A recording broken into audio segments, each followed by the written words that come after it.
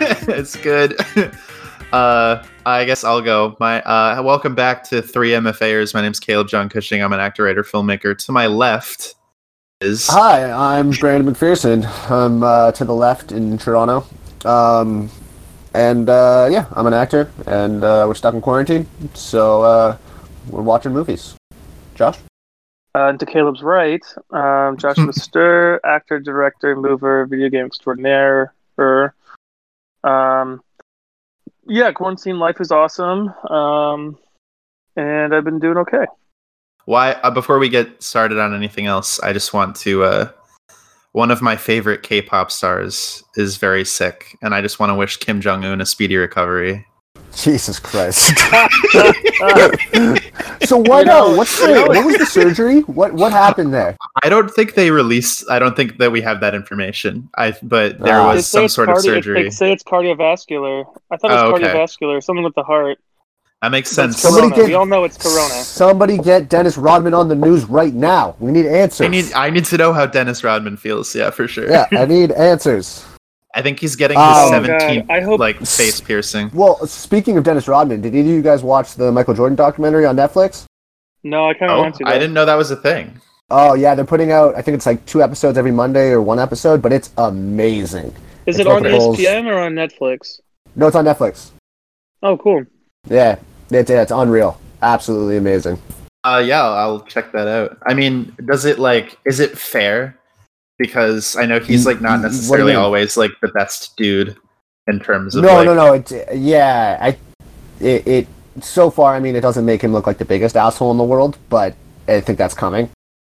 Okay. You know? Well, yeah, okay. I mean, that's fair if it's not over yet. Yeah. I just I'm not interested in watching. Apparently there was a quote from him being like, "Yeah, the problem with this documentary is everybody's going to think I'm an asshole after." So, well, I mean, he's not necessarily a saint. I mean, obviously, incredible athlete, and his feats should be praised. But as a businessman and as a human, but it's somewhat accepted because to be that good at what you're doing, you have to be like that. Would you say that's would you say that's a good for thing? But for something like basketball, where for a sport, yeah, I think you have to be that crazy to be that good. Yeah, there has to be a certain level of spiritual and physical dedication to you and the craft and everything else. Obsessive behavior. Yeah. You have to live and breathe. Yeah, no, sure. But do you think that excuses exploitation of child labor for making your sneakers? Is what I'm saying. Well, all right, that is but at the same time, that's Nike came to him. Is Nike? It's not like he decided to open a factory.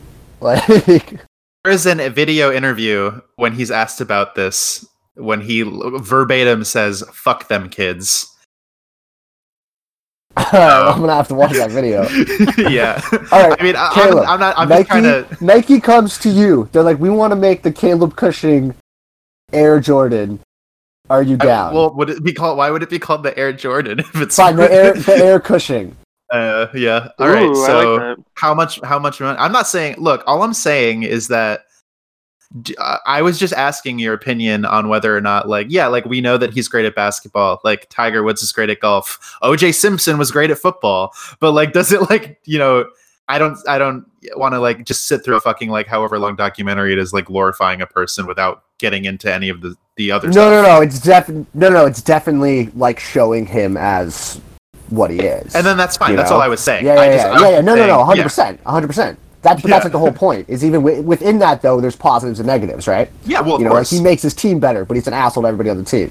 So it's this it is what it is. It's really, really, really well done though. Amazing. I'll for sure check it out. I mean, there's nothing else going on. So. Yeah, and it goes into everybody. A couple of the episodes or the second episode really followed Scottie Pippen, and so it's dope.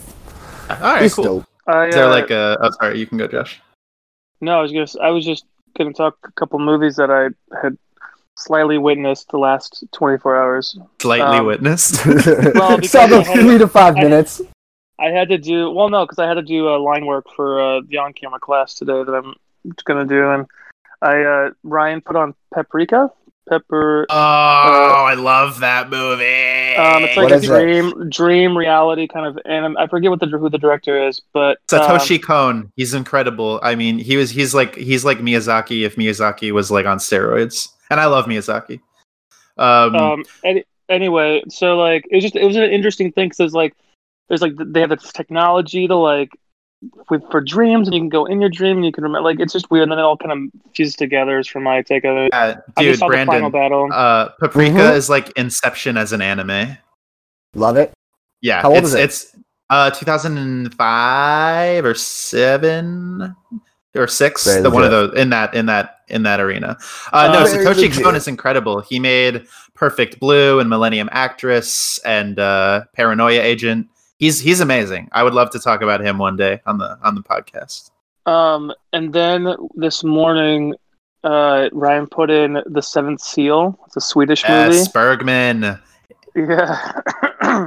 I'm glad you appreciate it because I'm sitting here going, Ryan's like, this is a classic. Maybe I should invite Ryan on this podcast because apparently he and Caleb can. Apparently, Ryan is come on. deep Ryan's into film. Man. Yeah, Ryan and I have had lots of great conversations about like stuff like this. Did you not like Seventh Seal, Josh? I mean, it's been on, but I had to like shower and get ready for this, so I haven't actually sat down and like really watched it. Because he just put it on at like 10:45 this morning. Oh, that's fair. True. You know, that's something I don't or whatever. As I was pretending to be a cat, you know, I was like, "Man," and he's like, "You will watch The Seventh Seal," and I was like, Seventh "Okay," Seal but then I have to get ready. Yeah, that's fair. Seventh Seal is really good. I mean, it's Bergman, so like, you know, he like is one of the best directors to ever live. That's so cool. Yeah, I don't know. Brandon, what have you been? Or you already said with your sports. Yeah, other than that, not a whole lot. A lot of Community. They're talking about who said it? I forget. Somebody said that they're like pretty confident that there'll be a movie. Yeah, so I watched them do like a panel. I don't know when it was, but I watched it on YouTube, and Dan Harmon and Joel McHale were joking about the fact that it would be the only issue is them trying to get like Donald Glover, and they were joking that it would cost like $10 million to get him for one day. Yeah, and like he's so busy. Jesus. No, not actually. He wasn't there, but they were like, you know, it'd be so hard to get him. He's so busy, it's impossible. Yeah, I feel like at best they can expect like a cameo, which I'm sure he would be down to do, but I don't think they'll be able to get him for like I don't think they'd be able to get him for any meaningful amount of time, you know, to like shoot actual scenes. He seems like the most awesome dude. I'm sure he'd be down to do it. Well, it's kind of like Robert Pattinson for a good time, you know. I'm sure, if they were like, "Hey, Community movie, like we'll work around your schedule, let us know," you know. But that's the problem with Robert Pattinson. They could kind of shoot guerrilla style and like do his shit, like, you know what I mean. But with Community, you have like 6 other schedules to like balance, and it'd be a lot harder, I think. And they're just all worth way more now. Everybody's on, you know, Alison Brie and you know what? I don't know. And the others. Gillian Jacobs. They're like both on Netflix shows. Jacobs. You know, everybody's in stuff. And then Danny Pudi is on some stuff. What is her name? Dude, he's in Mythic Quest. I feel so bad about who's the other woman. She's great. And then Ken Jeong. He's Ken Jeong famous is in everything. You know, Joel McHale is and does everything these days. You know, Attack of the Show. No, just kidding. What have I been watching? Real quick, I've also been speeding through Avatar: Last Airbender anime. Oh, amazing show! It's so good. I'm on the 3rd season, and Book of Fire. Like, dude, he like the blind Earthbender. Toph. She's the best. She is the man. Like once she starts metal bending, like spoiler alert, like I'm just for like a show that came out 15 years ago. Wow. Like the fact that she sees with her feet, like it's just crazy. And then like there's many times Ryan will like confirm this, but like I'm always just like Appa, I was just gonna say that. Appa's the best character. He's the best character in the show. You know, and like with Sokka and stuff like that, it's really funny. You know what I mean? Like, and it's really good. Like, it's people actually love it because like for kids and stuff, they deal with a lot of shit. Yeah, you know, the whole thing with show. Like. It's a very surprising, like, mature show for the target audience. I would say that it probably did as well as it did because it had Nickelodeon exposure, but it definitely like could have done well as well on like Adult Swim or something. Like it gets pretty heavy sometimes. Well, and, for me, it's like the beginning of the third season is, he gets shot by the lightning and stuff like that, and then like he's kind of healing and kind of like dealing with that shit. But like as soon as that episode happened, I was like, oh fuck, what's gonna happen? Because like the cycle's like you get that all warning about the Avatar cycle, and if you die, it's like I'm totally invested, and I'm really glad it's so man. Good. That is one of the things I love about it is that the world building is so good. That's amazing. Yeah, and the reason it works is because like they have rules to their bending and stuff like that. Because I was like, wait, can't you bend like plants? Right? Is it earth? Is it water? But you find out that the guy was just a water bender who could bend the water and the plants. But then I'm like, well, why doesn't she? Well, because that one earth bender lady or the Earth Nation lady was giving birth, and I was like, well, why doesn't she just like water bend the birth out or whatever? You know what I mean? Like because like all humans are 80% water, so why can't she bend water in people's bodies? Like Magneto, like because it's Nickelodeon. Sure, let's just show a fucking like birth. Yeah, really, that's probably why. No, but I guess, and meaning too that when she's fighting, like, why doesn't she just pull the water out of people's bodies, or like, you know what I mean, like. Oh, maybe once you continue on in the show, a couple episodes in, that might get you might find the answer to that. Maybe no, because that doesn't happen till Korra, does it? I don't want to spoil it for Josh. There's definitely something in the original show that addresses this. My favorite part of the original show, though, is that Zuko is Rufio, and that's my favorite thing ever. Dude, his hair grows fast. I like Zuko with long hair. Yeah, that guy's killing it in voice work. Dude, he does so much shit. His sister is like a fucking psycho. Azula is so she's bad. I don't care what anybody says. I love Azula. I love the show for so many reasons. I'm glad that you're into it. And I was saying that in my opinion, I like the first season for what it is. I mean, it sets up everything really, really well. But once Toph joins in book 2 in the second season, it really like I feel like everything starts to click. Like she adds a lot to the dynamic of the group, and then like Zuko's like arc starts to get really interesting, and it just becomes better and better and better. And like the finale is incredible. I can't wait for you to get to the finale. I'll probably get to that tonight, to be honest. So we can talk about it Monday. But like, even Zuko, I'm like, because I'm sitting here going, okay, Zuko's having an interesting path. Like for me, I'm like, okay, I'm ready for his redemption story. I'm ready for him to. He's like the makings of somebody who is all tough on side, but then he's actually a good guy, and he has this like, you know what I mean. But then he did make that choice to fight the Avatar with his sister just because of fucking honor. And I was like, Zuko, what are you doing? I don't know. Anyway. I love that they did like actual research into different like cultures and martial arts to really inform this the bending, and it's just so fucking good. I could geek out on it forever. The animation for all the fighting is so well done. Well, and that's then that Nickelodeon budget, It makes me think about the movie too, and just like how it's just they completely just missed the mark on everything.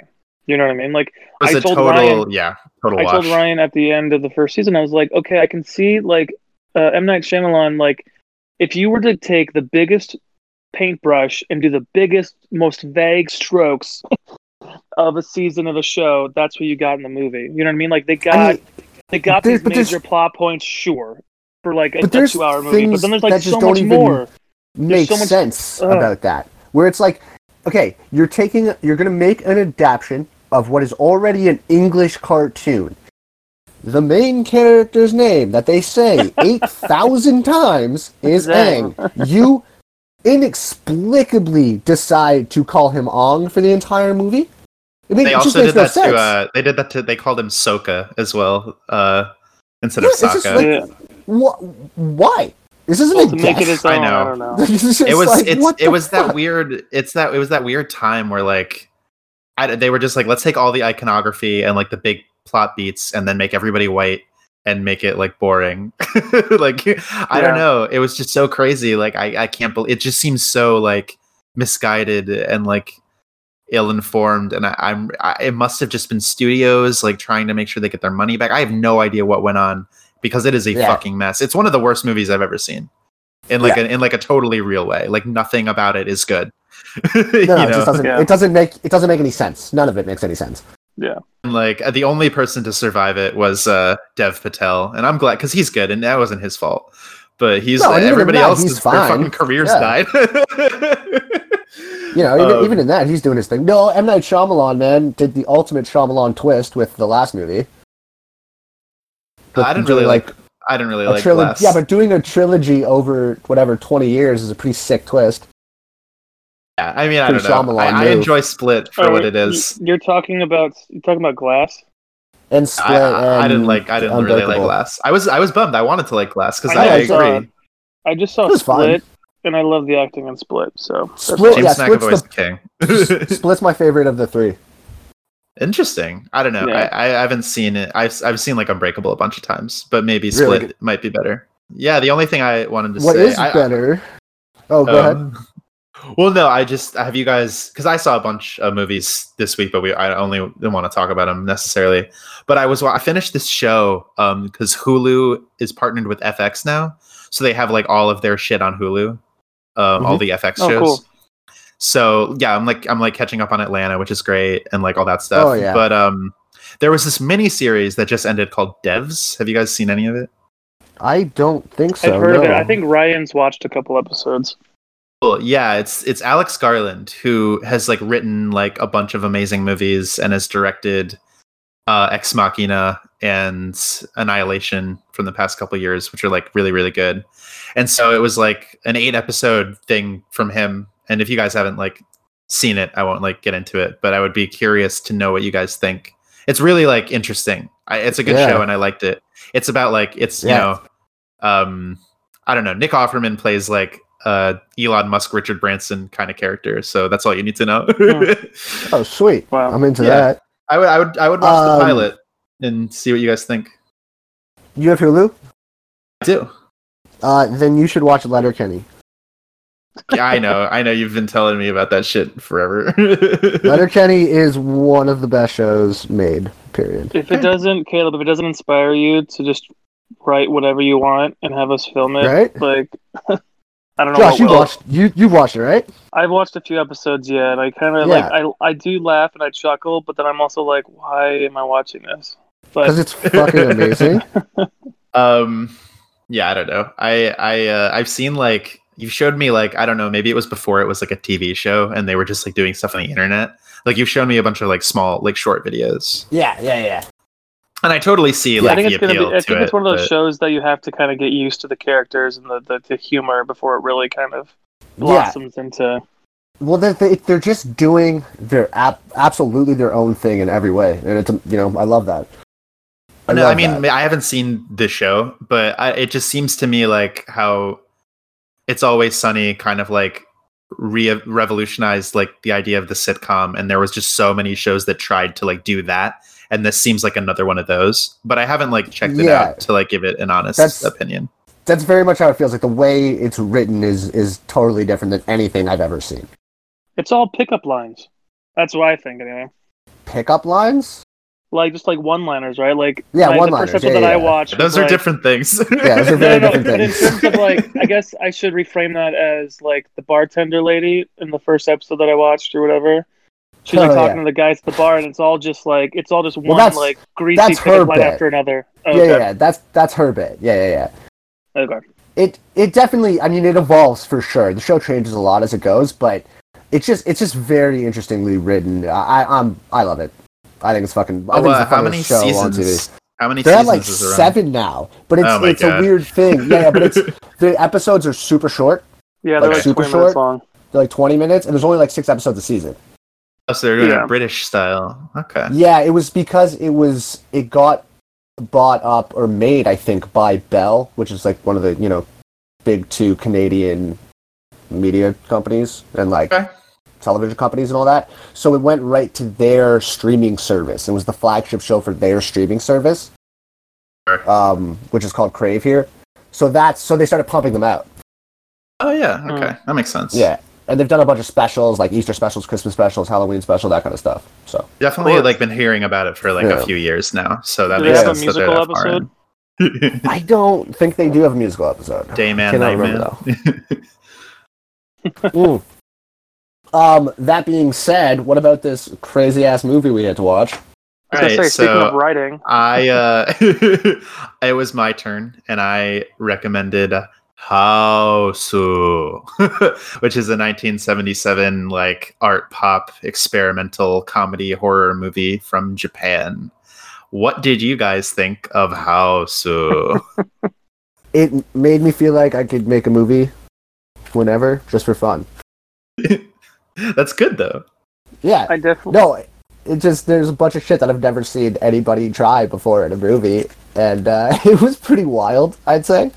Yeah, I couldn't help but laugh at certain parts. I thought it was amusing. I thought it was the perfect length for what it was. If it gone on too much longer, I'd have been like, okay, I'm done. But yeah, I think it went on the perfect length, and it was good, entertaining hour and 20 minutes, or more hour and a half, because it's like I think it's like 88 minutes. But just yeah, so I'm glad that you made that shit. You made that distinction. That's my general. Yeah, no, I totally agree. I mean, I would love to talk about like the actual movie for a little bit and then get into the backstory behind it, which I think is like just as if not more interesting. But yeah, totally. I agree with you that like it is literally the exact length to make it good. Like if it was any longer, I feel like it would have definitely overstayed its welcome. But it's just like just the right amount of time to like appreciate it for what it is. Exactly. Yeah, any longer and it would have been a nightmare. It was a nightmare. It was a horror. It was a horror comedy. Oh yeah, I was terrified. I mean, obviously, like I wasn't like scared at all. But I don't know. It's like it's like a haunted house movie. It's a bunch of like high schoolers that go to this house, and there's like a ghost vampire thing that kills them one by one. And there's like lots of blood and gore, and you know, there's a disembodied head that bites the girl's ass, and then there's like, yeah, their fake limbs are the best. They keep reusing the same like fake arm over and over again. Yeah, for sure. I love the piano. Is probably like the best and how did that stuff for that? Yeah. Piano kill was dope. It was a good kill. I don't know. I kind of mattress attack. Oh Mattress Attack was fun. I mean, it was all good. We didn't really see what happened to the Mac, but then we saw her head at the end. Well, I mean, assume she was headless. Headless horseman. So, yeah, you go, Kung Brandon. Fu was the best character. Yes, I think, and Josh and I were talking earlier. Like that, Kung Fu is the best, and this is like my 5th time watching this movie, and I always get a little bummed like when she dies because she's the most fun, and like I think they take advantage of her as a character to like do some like crazy like editing stuff like whenever she's like doing her kung fu thing, and that's like visually when it's like really interesting is when she's like going like doing her like kung fu moves. I don't know, I think she's great. She's such a good character. Yeah, and 70 song. Yes. Yeah, and 70% of the movie is her just running from one room to the next room being like, okay, I'll check. Yeah. And everybody else freaking out.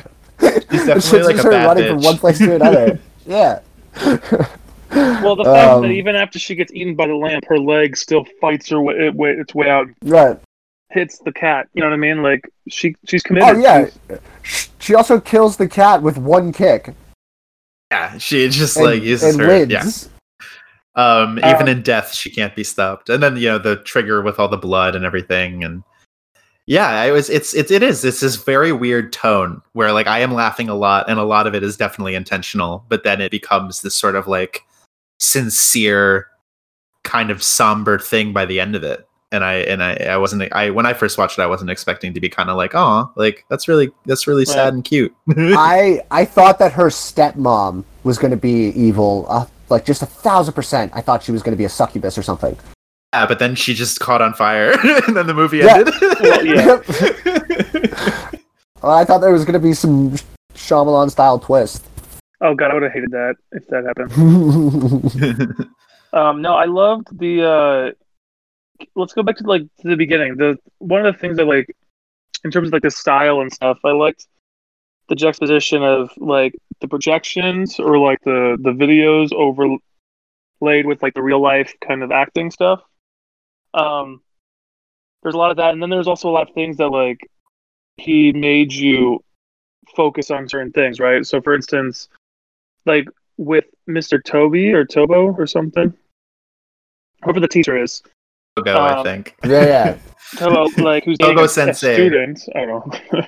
Anyway, all the girls are like all sad because they can't go to like the house or whatever, and then all of a sudden blacks out and it's just a circle on Gorgeous, which draws your focus of her being sad and kind of depressed or whatever. But there's a lot of things of like making sure that you paid attention to what he thought you needed to pay attention to, in case you would miss it. So I don't know. I thought that was very interesting. And then like yes, the conversations with the heads with trees in the background, and like it was almost like a movie full of glamour shots. I think you know what I mean. I mean, it's definitely very creative in terms of presentation. Like, there's lots of different like techniques being used at once. I love all of the scenes where like I didn't mind that you could tell that they had these like painted backdrops because I thought they were so beautiful. Like, it was such like a distinct visual like identity to have these like matte paintings, and then these like you were saying, they have like overlays of video on like still images, and then they had like brief little animated sequences, and they had like puppets and like really like obvious like fake blood, and like it's just very creative. The train overlay with cartoon animation was the best one, because that's super smart. Definitely saved them a shit ton of money, and it totally worked for me. I was like, oh, that's awesome. Like, now we're like it felt like the Yellow Submarine, the Beatles movie. Oh yeah, for sure. No, definitely. I think like they took advantage of having like a not that great budget and like turned it into an aesthetic choice, which I think was really smart and kind of saved it from being like bad. Yeah. Well. What do you mean? Would you say this is a bad movie? No, because it's entertaining. You know what I mean? I'm saying, yeah. But like, would you say The Room's a bad movie? I would say that The Room is a bad movie because it lacks self-awareness. Yeah, okay, yeah, that's fair. At least this seems to have that self-awareness for sure. I think it absolutely does. I think there's a lot of intentionality in House. I would say that like with something like The Room, like I definitely think it's funny, and I have paid money to go see it in a theater, and I would again because it's funny. But if you listen to Tommy Wiseau and like read up about him, he has no idea that we're laughing at him. You know what I mean? Right. He genuinely thinks that movie is incredible and that he's like an auteur.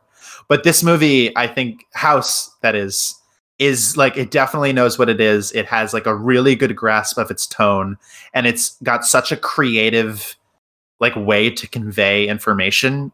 Like, I think everything's very purposeful, Yeah. I mean, especially in a hour and 20-minute movie, you don't have a lot of time.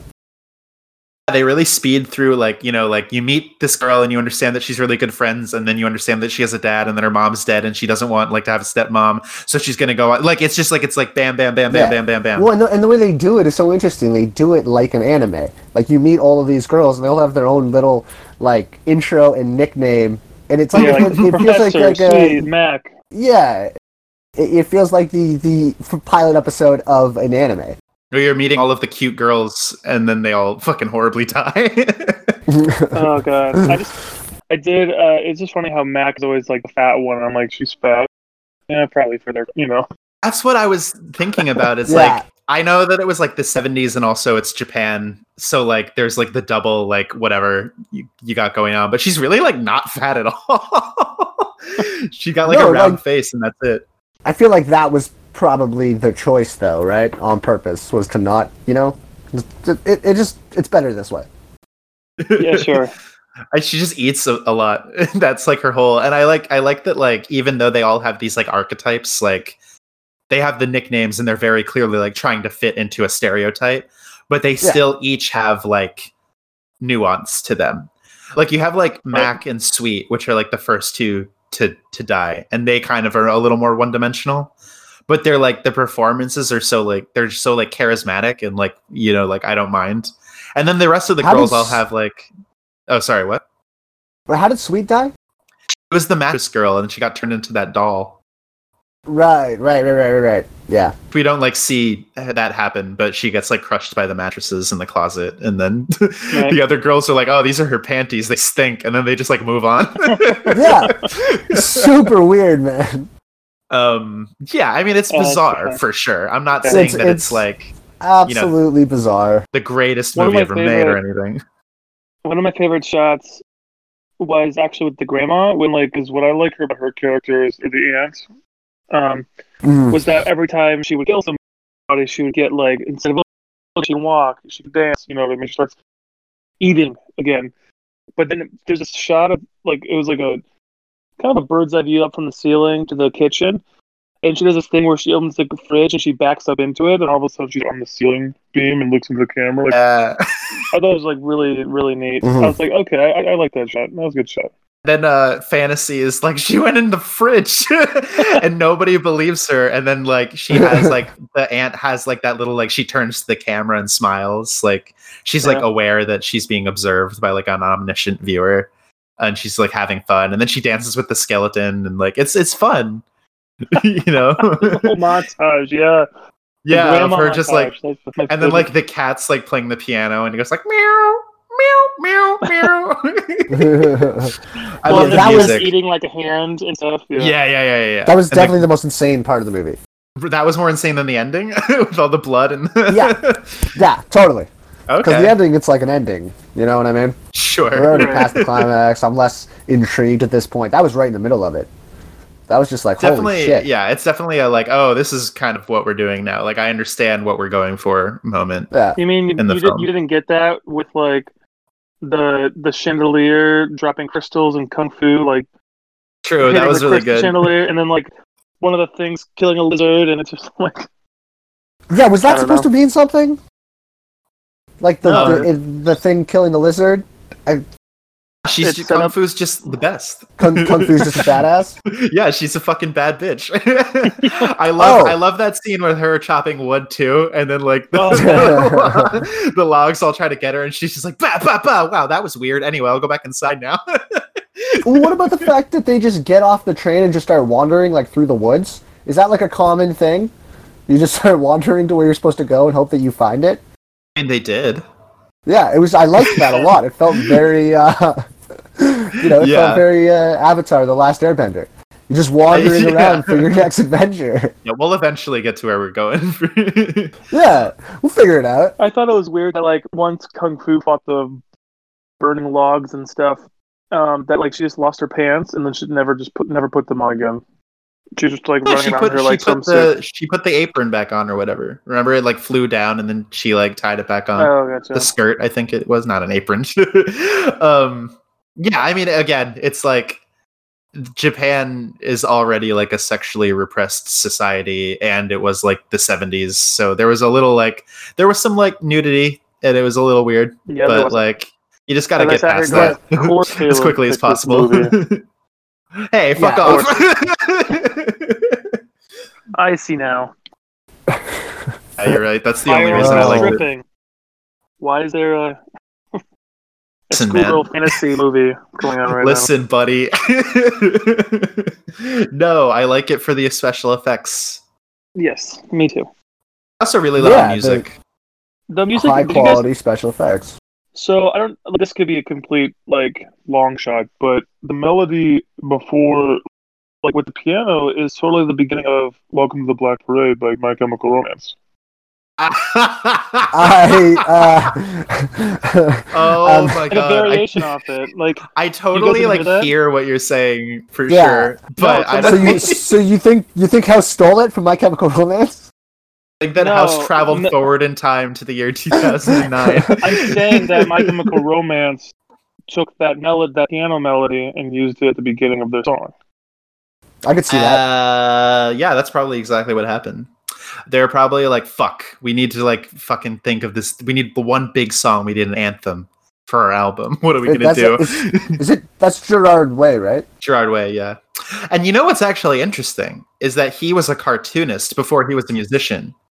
Dude, he wrote Umbrella Academy.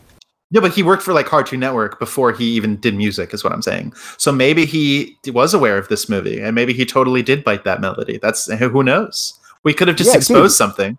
Did you he wrote a bunch of he wrote all the music for Umbrella Academy because he wrote the comic books. Yeah, but do yourself a favor, just listen to the first part of the song, like the beginning of the song, and just see if you guys agree. If you don't, that's fine. You know, I can hear it in my head. I see what you're saying for sure. They do sound like pretty similar. I hadn't thought of that until you brought it up. I like it. No, because I'm like, where did I hear this before? Yeah. Anyway, it's fun. Okay, so I want to get in. Can we get into a little bit of like the creation of it? Just because sure. I mean, I don't know, Brandon. How did you watch this film? I had to subscribe to the Criterion Collection. Oh yes, I hope that you enjoy. I love the channel. It's got so much great shit on it. But that's kind of how this movie kind of became popularized. I watched it on the Criterion channel as well. Really? Yeah, I mean, I'm not going to say it was like people didn't know, like nobody knew about it, but it was definitely like pretty far under the radar until like 2009 when the Criterion Collection kind of released it. They kind of remastered it, and it got like way more popular, and now it's kind of like a really big cult movie, and mostly a lot of people like kind of it's one of those things that it's like, oh, have you seen this? It's the craziest thing ever, you know? Yeah, it makes it interesting because Ryan has the DVD, because he has a series of the whatever collection DVDs, and well, now that you guys have the channel, maybe I'll go through some of those DVDs and put them on the list. But it was interesting because we were like, well, why is it a class? Why does this collection have this movie in their catalog? You know, and it definitely gave me a feel of like, oh, this must have been a cult classic or had a cult following because it didn't do very well in Japan. Not at all. and then in America it did well. But all I know is that it made me want to watch Evil Dead. That's all. That's fair. No, I think this film has like a really interesting backstory. So basically, Toho, which is the studio that made this movie, and they're kind of like the Japanese equivalent of like a Universal or a Warner Brothers, like a very, very big studio. They saw the success of Jaws, and they were like, all right, we want one. Like, we want a big horror movie. No, but listen, and then so, which I think is really funny, because imagine like you hiring somebody, hey, make Jaws, and like, okay, and they turn this in, and they're like, oh, what you get a house? You get a house. But no, this is not what we asked you for. The writer-director, who passed away, and that's like the reason I wanted to talk about this now. So Nobuhiko Obayashi, he was kind of struggling to like do that. Like, he's like, oh, what's scary? And like, if you go into the Criterion supplements, which is like why I love Criterion, they have like lots of special features, and that kind of like help inform a viewing of the movie. He talks about how he just would talk to his like infant daughter and be like, hey, what's like scary?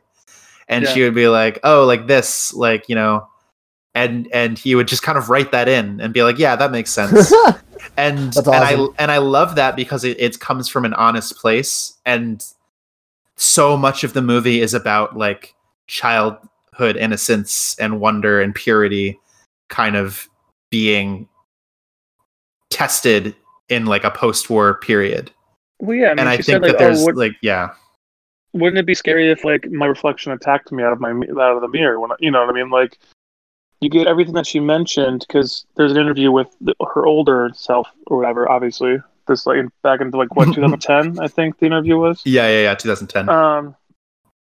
And so she essentially everything that happened in the movie was just kind of ideas that she had as a girl, like that would be scary, right? But the reasoning he went to his daughter, though, it was interesting, was because he says like adults don't have this like imagination, right? Like, if you say, hey, there's this really great hit in America about a shark attack, you know, adults would think, oh, let's do one about bears or like a bear attack. Yeah. When it's like, well, like, let's think outside the box. You know what I mean? Like, and so his daughter was like, well, let's do a horror movie, but like the house eats the girl. You know what I mean? Like, and he's like, oh, that's very creative. Let's do it. You know, so it was really interesting to think that, like, yeah, I mean, we're raised up, we sensitize ourselves, whatever, and our imagination gets smaller and smaller. For those that are in like corporate America or whatever, business people, they don't think outside the box. And so you go to the children, and then you get a movie like this. Yeah, it captures that sense of imagination and like the way that young people perceive the world, and I think that kind of plays into the visual like representation and editing style of the movie. I think it's very interesting, and I don't know anyone else. Sorry, what, Brandon? I mean, had he done Bear Jaws, it might have been very successful. Just saying. Bear Jaws. I also wouldn't mind Bear Jaws for sure. That's an interesting idea. 1977 version of Bear Jaws. Or let's just like add like two animals together like an Avatar and do like a bear shark. You know, or a bear riding a shark. Ooh, there you go. Now we're cooking with gas. Well, the Asylum already does that shit. They have like Sharktopus and like all that stuff. Yeah. So you can look that up now if you want. But no, I don't know. I just think that is really interesting, Josh, that how he's like, yeah, like I just went to my little daughter and it was like, what freaks you out? And she's like, oh, like I would hate it if I opened the closet and a mattress fell on me. He's like, done. It's in the fucking movie. Well, no, she said that actually happened to her because there's like futon mattresses at his house that they would go for the summer, and she's always afraid that they would like fall on her, like because the weight and stuff be crushed underneath it, you know. Yeah, for sure. So, what would be terrifying if I had a friend named Mac? Just all of that. Fat fucking friend who ate all the food. Oh, what a ridiculous movie. I love it. It's fun. Things are allowed to be fun. It was fun. I also like to say that, like, so the co-writer, I forget the other guy's name, he classifies it as a fantasy movie about young girls. Which it totally is. He doesn't consider it a horror movie, you know? I didn't really consider it a horror movie either. I mean, I you know, that's why it's, you know, it's labeled as a horror comedy, because like you have like a haunted house movie with like a piano eating a girl and like all these people like a ghost, you know what I mean? But it's also got a very lighthearted tone. Like, yeah, it's like does Bewitched count as a horror movie? Because it has the same feel to me. I would say so. You know what I mean? No, but it's like Cabin in the Woods. Yeah. It's like an October movie. Yes. It's a Valentine's Day and October movie. A Valentine's Day movie for you, huh? Yeah. How about there's the constant wind that flows around to the stepmom with her scarf. Yeah, I love that. She's just kind of this like angelic figure, and they just had a fan like a foot off camera. You know, they just had like a fan pointed at her. She's like shaking my hand. I still thought she was going to murder everybody. Definitely seems like that's what they're setting up, I'm glad they didn't do it though. Yeah, I'm glad they decided to put the guy as a pile of bananas instead. Oh yeah. Yeah, he finally makes it there and then just gets turned into a giant pile of bananas with a hat. Yeah, he like, I don't know, he has that like he has that interaction with like the watermelon guy, and then he just like passes out in his car and then turns into like a banana pile, which is great. It's like, you know, a sort of representation of like, it's supposed to be very phallic, and you know, this whole movie makes way more sense now after you said that thing about the daughter. Hey, what would be scary to happen to this guy if he turned into a bunch of bananas? Okay, done. Like this whole movie makes 1,000 times more sense now. Yeah, I mean, that's definitely like a big part of it. But I also think that, you know, the movie should get a lot of credit for taking that concept and then layering it into with this like what at the time was a very topical and contemporary sort of like discussion on innocence. Like you have so much like virginal purity imagery, like with the white, and you know, they're all like all unmarried women will kind of meet their demise in this house, and I don't know. I think it's really interesting, and all the World War II stuff, like Nobuhiko Obayashi. It was obviously very well entertaining and done. You have like the girls commenting over it and like editorializing, and it's very fun. But the director, it was from Hiroshima and like had friends who died in the blast. Jesus. Yeah, he said he had a lot of close friends that all died. That definitely kind of informs what's happening on screen, I think. And it's just very interesting, and I don't know any other movie like this that's doing that kind of shit. And it's crazy it hasn't been tried to like remade or something. Like this seems like the perfect fodder for like some fucking dumb like American executive to be like, we'll just make it. Like, we'll remake it again. That was definitely the most surprising thing, was that I a lot of those shots I'd never seen before, or seen copied, or seen, and maybe that's fair because they weren't great, but they were interesting. I don't know. I think that they were. I think that like, I think this movie is a great example of like creating something special under severe limitations. Yeah, you know. Yeah, I wouldn't say they're not great. No, some of the shots I'm saying, but that's part of the fun for this movie. Like the beginning when you have those like bubble shots with the background behind it, that's just a very odd thing to do. Of course. But it works for this movie. I don't know that it would work for any other movie, but it was fun for this one. You're like, what is happening here? Yeah, they definitely have this like energy going through it, and it like keeps going, and it doesn't slow down until the very end.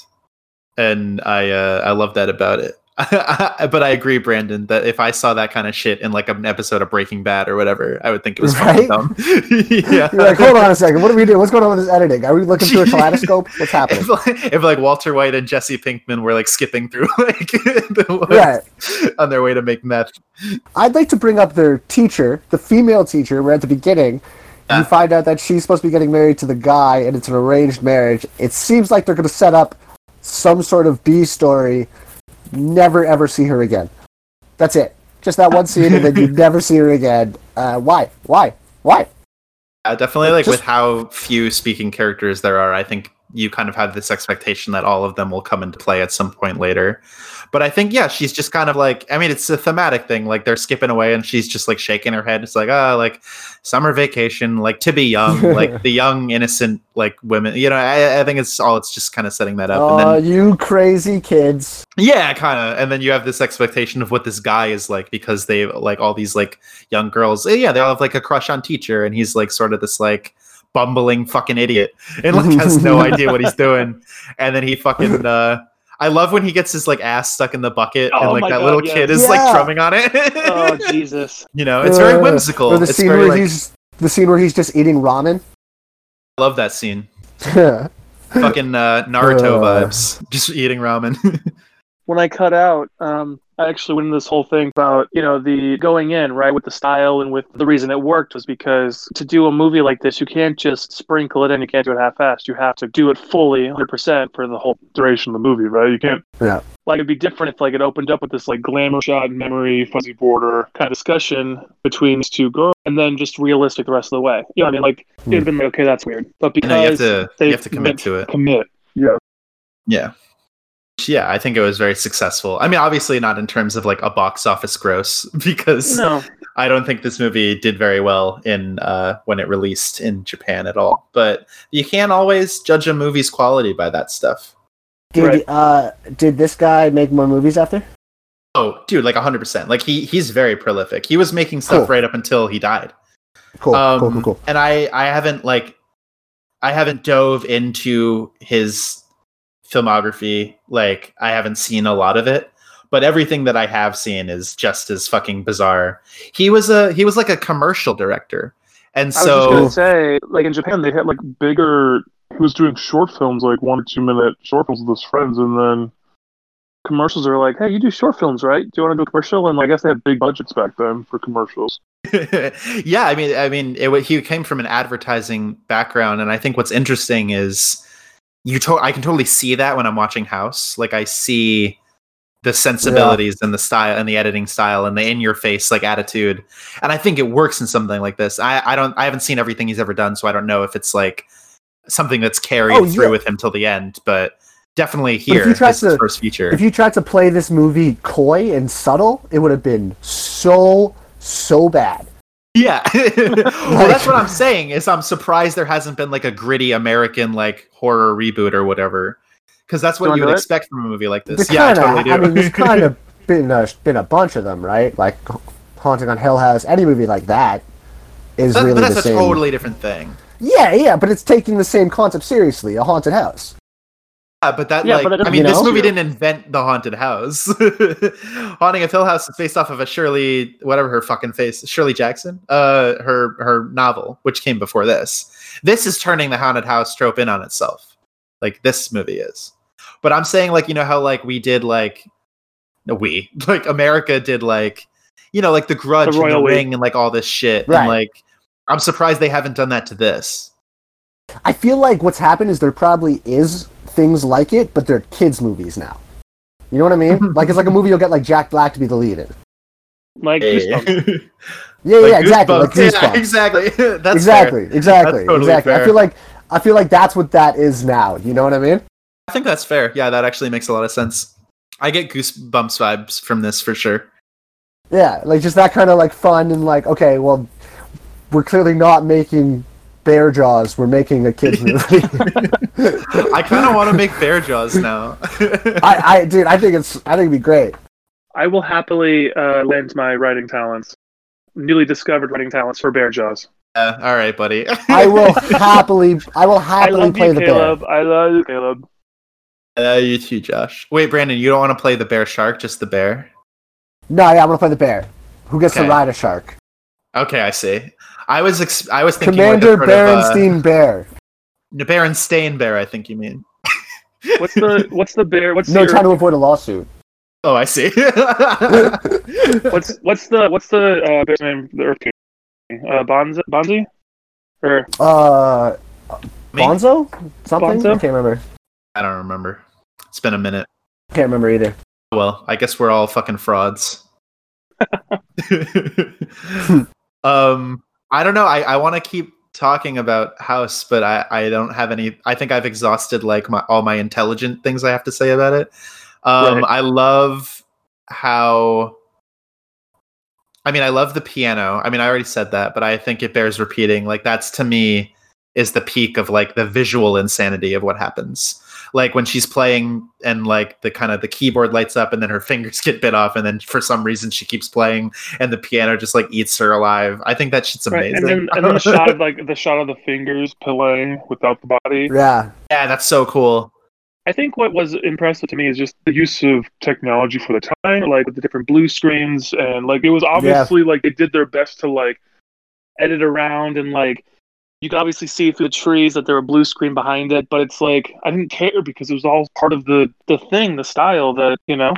Yeah. Well, the one special effects thing that did fuck me up was when her face fell off. I thought that was really well done. Mm-hmm. You know what I'm talking about? I think it was gorgeous and like her face is she's looking in the mirror and her face like falls off into fire or whatever and it cracks. Yeah. I was like, I thought that was amazing. Especially for the time. Well, there were definitely yeah. I was gonna say she looked beautiful in the when she finally became like the ghost or like her mom, like the wedding outfit. I thought it was gorgeous. Uh-huh. You know, and her name was gorgeous. Yeah. Who's your? Is it? Are we all on the same page that our favorite character is Kung Fu? Yeah. Absolutely. Yeah. Okay. If I'm not, absolutely. Yeah. Yeah. Oh, hands down. Like she's always ready. That's the biggest thing. I was like, bitch, I want her on my team. I need her on my team. I need her on my quarantine. Yeah. Bro, she should be the president. She's just kicking everybody's ass, running around, first one in every room. She's not worried about shit. No, and even when she like does her like high kick across the room, gets eaten by the lamp, her leg still keeps going and hits the. I mean, that was just incredible. You know what? I had this thought last night. Every time that she like started fighting and shit, it reminded me of an episode of Power Rangers. Oh yeah, for sure. Absolutely. Yeah, every time. Which came from Japan, so that makes sense. The Super Sentai stuff. That's definitely on purpose. Yeah, just that like the speeding up of the clips and everything when they're jumping and doing flips in the air. Or like the cat and the green eyes. Ding ding ding ding ding. Oh no. Yeah, I love that. I loved that there was a clear indication of when something supernatural was happening. Yeah. It made it seem like even though the movie is like fucking crazy, like it had rules. Speaking of like what we were talking about with Avatar, like there are rules that it follows and it does make sense if you like think about it, but you also don't have to think about it because it's also just fucking crazy and entertaining. Right. Well, Caleb, would you say that that's kind of like one of the major rules when you're coming up with your world or you're coming up with you had like for people to follow along and to really accept it, you have to be steadfast in those rules. I think consistency is key. Like you just have to make sure you don't break things you've already established unless like obviously, you know, there are exceptions, but in general, yeah, I think like consistency is the thing, right? Yeah. I agree. I mean, I feel like that gets harder and harder the more you write though, right? I mean, it depends. Like, it's obviously like really impossible to always like predict everything that you're gonna do in your story. Like, it's hard to set everything up all the time. But in general, I think like a good writer can kind of like make sure that they don't like totally fucking upend their worlds that they create by just making sure that everything more or less stays in the same guidelines. I mean, like the worst offenders are something like Dragon Ball, where like every arc he like, you know, Toriyama just like pulled shit out of his ass, and it's like, oh, now they're fucking from space, now they're aliens, now there's a Super Saiyan, oh, now there's Super Saiyan 2, you know, that shit. It gets like annoying and stupid, and like, oh, people are dead, but they can come back to life, but only sometimes. That agree, shit is crazy. But Super Saiyan God looks really cool, so I'm into it. Yeah. Because the blue hair is super cool. I'm not, Ultra Instinct, I'm not saying I fucks with it. I fucks with it. Okay. I agree that like it's Dragon Ball's fun. I'm not knocking. It's one of my favorite shows, but like it's just an example. Like Avatar 100% have that problem. Avatar's always like, this is what you can do. This is what you can't do. If you can do this, you're like Mega Jesus, and he couldn't do it for a long time until he could. So like, that's such an anime thing. Is that leveling up issue where every season it's like, okay, well, now you got to get stronger. You know? Yeah, they call it power scaling. Yeah, and it definitely is a huge fucking problem in anime. But anime was a mistake anyway. So well, I don't know what that means. You haven't seen that? Oh, it's a meme. I'll link it to you later. Okay. It would take too long to explain right now, but I don't know. Fuck, I just love this movie, and thank you guys for being on board and giving it a shot. I appreciate that. Dude, it was fun. And then like now I have the Criterion subscription, so that's nice. I was gonna recommend you guys get it, but I didn't want to kind of impose it on you if you didn't want to spend the money. But I find it totally worth it. There's so much amazing shit on there. Yeah. No, I'm stoked. It's going to be good to go back and watch through some shit. Yeah. Oh, yeah. There's some stuff I definitely want to talk about for sure. Did either of you guys have any final thoughts? Yeah. It's the best episode of Power Rangers I've ever seen. Okay, that's fair. No, I was going to say, like, it was fun to watch a movie that was just entertaining and really didn't take itself seriously, but in the same sense was serious for its own world, and like that you can just have fun making movies, you know? Yeah, it really was just fun. It was just an enjoyable watch. Yeah, this is one of those movies that like I can watch pretty much like anytime. It's great at like a party. It's great during like Halloween season. It's a lot of fun. It's very inspiring to me as well, because I think like it shows what you can do with like limited resources and money if you're creative, you know? Yeah, definitely. I would like to introduce a segment of the podcast called Random Verse from the Bible. Thank you. I happen to have the Holy Bible in front of me. What is happening? I don't want to do this. I don't know. I can't tell if you're joking, but I'm not on board. From Joshua chapter 24, verse 1. And Joshua gathered all the tribes of Israel to Shechem and called for the elders of Israel and for their heads and for their judges and for their officers, and they presented themselves before God. Just some words of wisdom. I'm not on board. Sorry. Thank you for sharing, but let's never do that again. You fucking weirdo. Okay. I'm Jewish, buddy. Yeah, Brandon's Jewish, and he gets the final say. What are we watching next week? We have to rate House first. I'll start. It's obvious. I think this movie is a 5 out of 5. I think it's just way too entertaining and creative to like not love it for me. All right. I mean, I think that's insane. So you're giving, just to be fair, you're giving this a higher score than you did The Godfather. Well, I mean, I guess I just want to be black and white. I just want to be black and white here. Well, here's what I'm saying. I don't know how you guys rate things. I don't know your personal like metrics for whatever, but I don't think there's such a thing as like objectivity in art and art criticism. Like things affect you emotionally in different ways. Like I would say that like The Godfather is an incredibly well-made movie. It's very like, I mean, I don't know. It's also like, I don't think of it a lot. Like I don't think about it all the time. I don't walk away from it like necessarily emotionally affected. And this is something that like I don't know, it's so unique and I love it. And I hope that like more people talk about it and discover it and celebrate it. Because I just think it's special. 5 out of 5 from Caleb. 5, whatever. I'm gonna give it a 3 out of 5. Damn. Yeah. Wow. I enjoyed it, but I was gonna give it a 4. I give it a 4 cats. 4 cats. 4 cats. All right, that's fair. Still a higher, still better than the Danish Girl. That's all I cared about. Did you guys see that it was like Prince Day or something like a few days ago? Like Jesus people were commemorating Prince and all these Purple Rain like dove pictures of him, and I'm sitting there going, God, if only we were doing a podcast today. Hey, Purple Rain, great song. Terrible, terrible, terrible movie. Yeah. It blows my mind. The whole concept behind it just really, really fucks up my brain. Yeah. Yeah, dude. That's all right. It's okay though. I mean, we will never escape it. But we never have to watch it again. That's true. We can say that we watched it, and that's good enough. Yeah, exactly. So, now we know what it is. All right, what do we got next? What do we have next? Well, going from this lighthearted ditty, I actually want to request. I haven't seen it, like a lot of the things on my list. Moonlight. Ooh, okay. I haven't watched that either. I've been looking for a reason to rewatch that, so yeah, I'm definitely down. I got some critical acclaims, like a lot of themes that I'd like to talk about, and we'll see. I don't know how I'm gonna like it, so yeah. I feel like it'd be interesting. Well, won Best Picture, right? It did. It won. It won the Oscar. That was the year that the most hilarious way ever. They said that La La Land won, and then the guy had to come on stage, be like, no, we're not racist. the video of Ryan Gosling on stage is the best. He's just laughing. He's just sitting there chuckling with a smile on. Yeah, well, I mean, you have to have a sense of humor about something like that, Well, there's an interview with him where he's like, I was just looking at the crowd, and it looked like somebody had died. And he's like, it's just an Oscar. Yeah.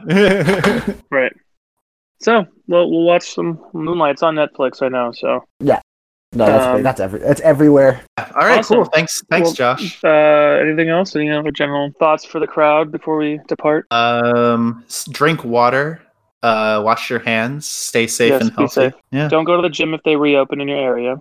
Don't fucking insane. Do it. You can work out at home. Do push-ups and sit-ups. Right. That's all you need to do. Yeah. Well. So, all right, boys. That was 3MFAers on House. Oh, all right. All right. Peace, y'all. Bye-bye.